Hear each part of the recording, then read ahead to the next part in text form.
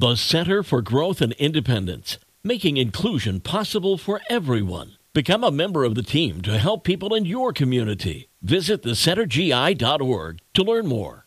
It's the best mix in the morning show. 98.3 The Coast. Good morning. It's Mark Hamlin. Thanksgiving week. Everybody getting ready for something, either traveling or having folks to the house for dinner on Thursday. Right now, the forecast not too bad for Thanksgiving Day. No rain in the forecast then. We will have some tonight and tomorrow. We'll get the updated forecast from Carrie Peugeot coming up. Right now, it's time for the Daily Dish, and the cast of Friends may unite at the Emmy Awards to honor Matthew Perry.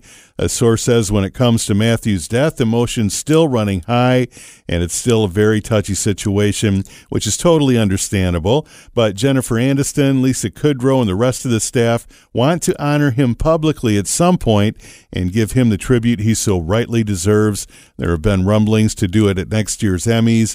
They would also love to get together on stage and speak about him and also have their own unique moment sharing the memories about him and telling the world about what a great man he really was in real life. If they can all agree on a worthy tribute and get the blessing of the family, they would absolutely get together and make that night a special moment for Matthew and all who loved him.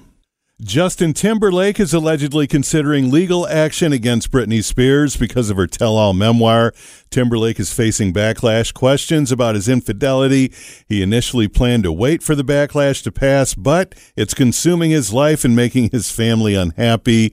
Also, Britney Spears' second memoir is allegedly going to feature more dirt on JT. A source tells the website she'll share more of her experiences with Justin.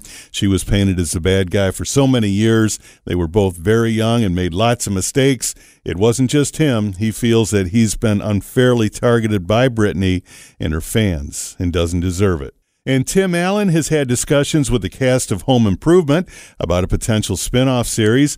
Allen, who played Tim the Toolman Taylor on the show, mentioned the idea of the series about the children of the original characters. And that's your Daily Dish for this Monday morning on 98.3 The Coast.